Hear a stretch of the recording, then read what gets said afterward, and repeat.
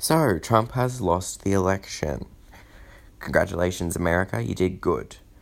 And I'm also glad that the majority of those who voted for Biden understand that your country is by no means saved or fixed as a result of this.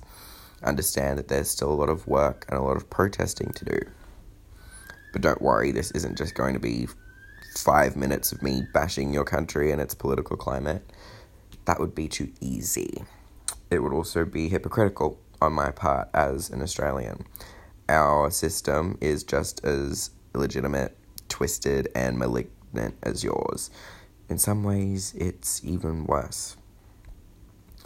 I'm going to use the mindset of progressive voters during this election to outline what I think the root of so-called Australia's inability to escape the governance of a group of people who lean in a more and more fascist direction with each passing moment. Biden did not save America from another 4 years of Trump. The American people did. They, for the most part, settled for him because they knew that, one, he was the better option, and two, because he is easier to pressure by way of public demonstration. Our government doesn't operate in this way because they, the media, and the general public, for the most part, don't take public protests seriously. The sooner that changes, the better. Australians also have this fascinating tendency whereby they are able to fixate almost entirely on the goings-on of the American political climate and look down their noses at them, all the while neglecting what is happening in so-called Australia. This is ironic considering our leadership is equally corrupt and employs policy that in a lot of ways is equally harmful to that of the US.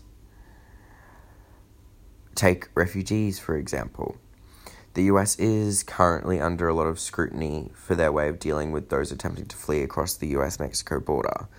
Understandably so. Australians were also among those who contributed to this outrage, which they were entitled to do. But to behave as if our way of doing things is any better is a hypocritical and misinformed way to behave. Trump was once quoted commending former Prime Minister Malcolm Turnbull on the way we handle refugees in this country. For those of you who don't know, there are multiple on- and offshore detention centers operating as you listen to this, 2 of which are hotel/apartment complexes that people drive past every single day, not knowing, not caring, or not able to do anything about it except protest. They have been open and imprisoning innocent people for over 8 years. There are children in those places that do not remember freedom. Even worse than this, there are children who have been born into those centers and have never known anything else. The press isn't even allowed into these prisons. No one is. And despite public outrage, the government refuses to do anything.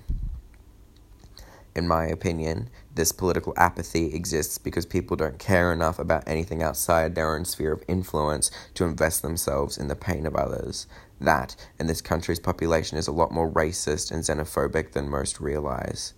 This country is very insular in its mindset. People mind their business, and to interfere in someone else's affairs is looked down upon.